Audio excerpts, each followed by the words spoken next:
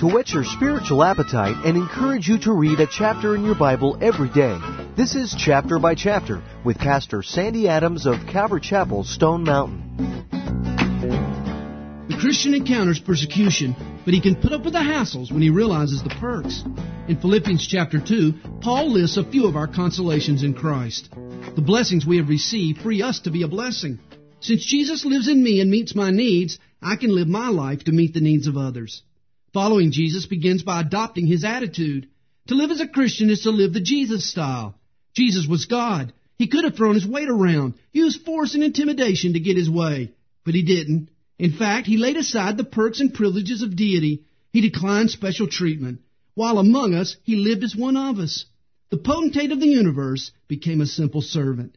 Jesus humbled Himself, and God has now exalted Him. If we live an other-centered life like Jesus, one day God will exalt us with Jesus. We are never required to work for our salvation. God works for us and in us. He plants in our hearts both the desire and the dexterity to do His will. But what God works in, we must work out. We're not the catalyst, but we are the channel. Paul's life was being poured out as a drink offering. The drink offering was usually a wine poured out on the sacrificial meat. Paul was the divine tenderizer on the Philippian fillets. Do you add flavor to the spiritual lives of the people in your life?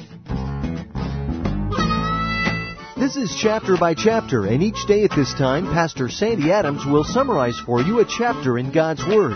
For a complete tape study of today's chapter, you can call us at 8777-BY-CHAP. That's 8777-BY-CHAP. If you would like to listen again to today's chapter, visit our website at calvarychapelstonemountain.com. Thanks for listening.